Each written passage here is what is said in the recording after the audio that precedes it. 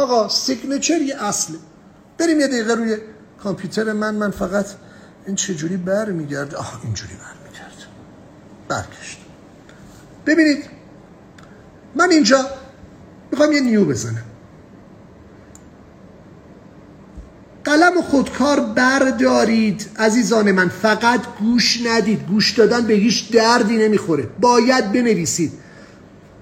ببینید من اومدم یه هدر تعریف کردم. آقا هر ایمیلی رو که من برای مشتری میفرستم یه هدر داره. اومدم خودم رو در این هدر جوری معرفی کردم نیازی به صحبت کردن نداشته باشه. یک هدر دارم، یه سیگنچر دارم، یه شعار دارم.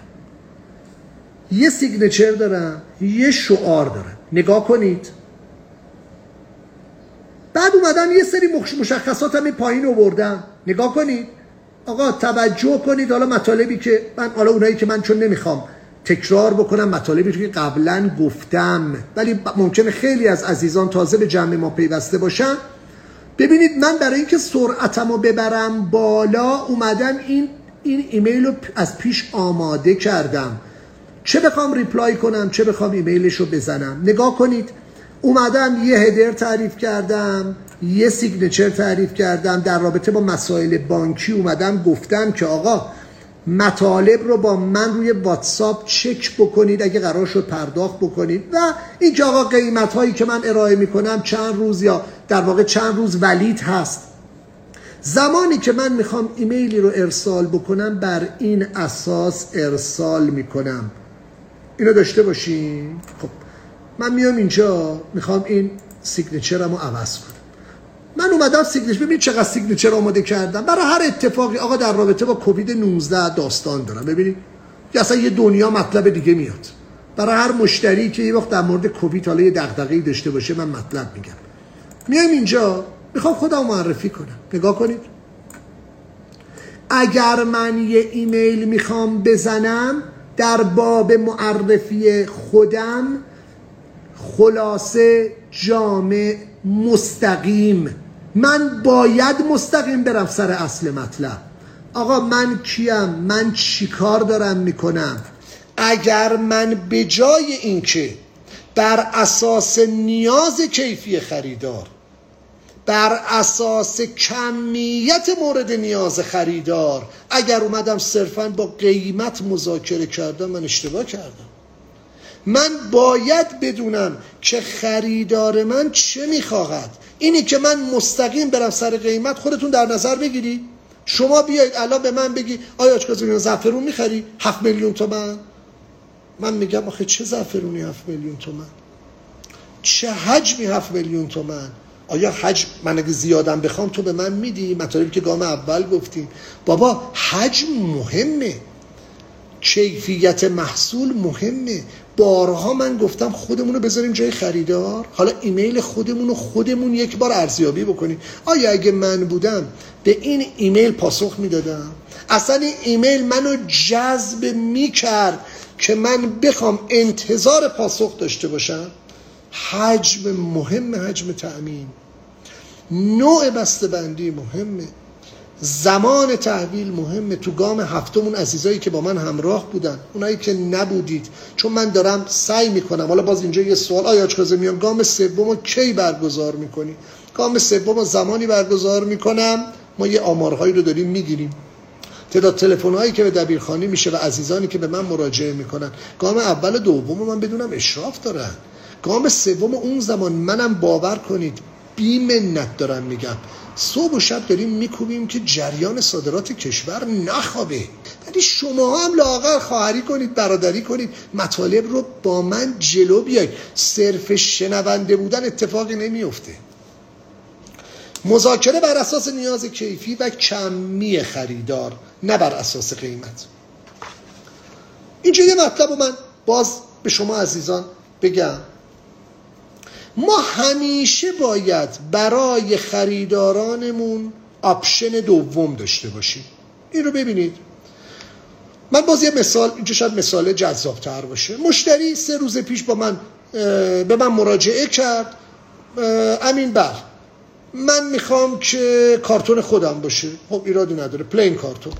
میخوام لیبل خودم باشه، چشم، کارتون رو میدیم، لیبل شما رو یه رنگ دو رنگ چاپ میکنیم روی کارتون میذاریم، ایرادی نداره.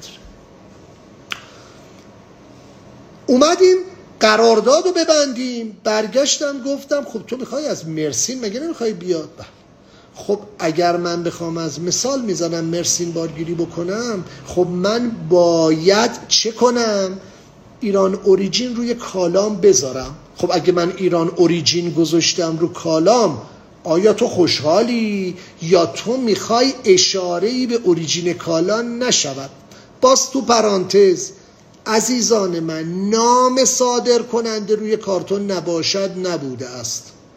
اداره استاندارد به این بلوغ رسیده که حکم آنچه مشتری فرماید، یعنی مشتری هرچه بگوید ما روی کارتون چاپ میکنیم.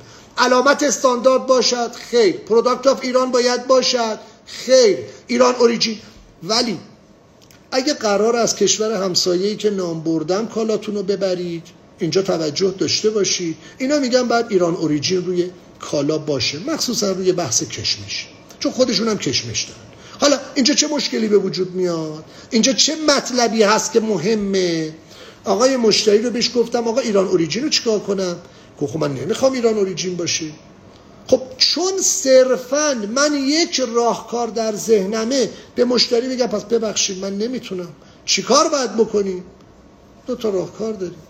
حملمون رو بیایم از پورت‌های جنوبی کشور انجام بدیم، یعنی بیایم داستان کراس استاف رو از پورت‌های دیگه یا کشورهای دیگه انجام بدیم که قانون سختگیرانه ترکیه رو ندارن، یا آقا 2 تا کارتونش کن، آخرش این کالای خودتو تو 2 تا کارتون بذار، اون کارتون رویی رو با قوانین اون کشور ترانزیت بعدم بفرست، رفت اونجا کارتون رو پاره کنه، کارتون اصلی تو میمونه. ببینید راهکار هست، یه دنیا راهکار هست. تازه من 2 تاشو گفتم و راهکار دیگه هم داریم. پس من اینجا باز تو پرانتز میگم اینقدر حرف هست. آقا من وقتی میخوام یه سوالی رو بپرسم، روی کرده مثبت سوال میکنم.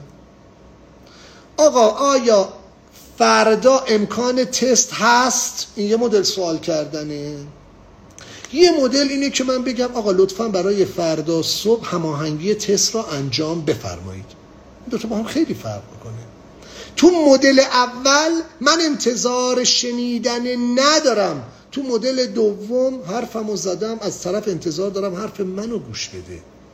من با مشتریم باید جوری مذاکره بکنم که مشتری به من نگوید هر زمان تو کالایی را خواستی، باز نکن، هر زمان تو کالایی را خواستی من در خدمتتم. آقا الان کالا میخواهی؟ شاید الان نخواد. ما میدونیم فروش کریسمس تموم شده، من میدونم فروشه، من آیا بردم یا باختم کار ندارم، سهم من از فروش کریسمس چقدر بوده یا نبوده. بعدش ایستره، بعدش نمیدونم عید، عرضم به حضور شما مثلا مثال دارم میزنم، عید رمضانه، بعدش در تمام سال شما باید برای خریدارت مطلب نو داشته باشی. اگر من به خریدارم همیشه آپشن دوم رو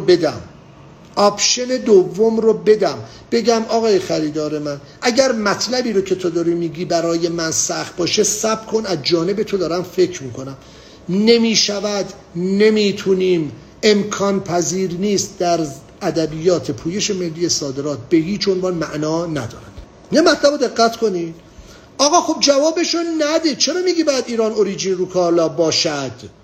خب آخه من باید مشاور امینی برای خریدارم باشم، من باید مشورت صحیح بدم، من باید از جوانب مختلف، از زوایای مختلف مطالب رو به خریدارم منتقل کنم تا خریدار من مسائل رو بداند. اگر خریدار من اشتباه کرد فردا به من برمیگرده میگه چرا به من نگفتی؟ ولی اگه من گفته باشم، حالا انقدر هم دیگه ریز نریم جلو. آقا اگه اینقدر سوال نکنیم مشتری بگه عجب آدم مثلا چه میدونم وراجیه فقط سوال میکنه. نه، یه ایمیلی رو که میخوایم آماده بکنیم، وقتی اشراف بر دانش تامین داشته باشیم، همه مطالب رو تو همون ایمیل اولمون میاریم. پس آیا اگر شد نگیم، من پیشنهاد دارم که بگویید از همون اول، ولی همه جوانب رو از اول آماده کنید.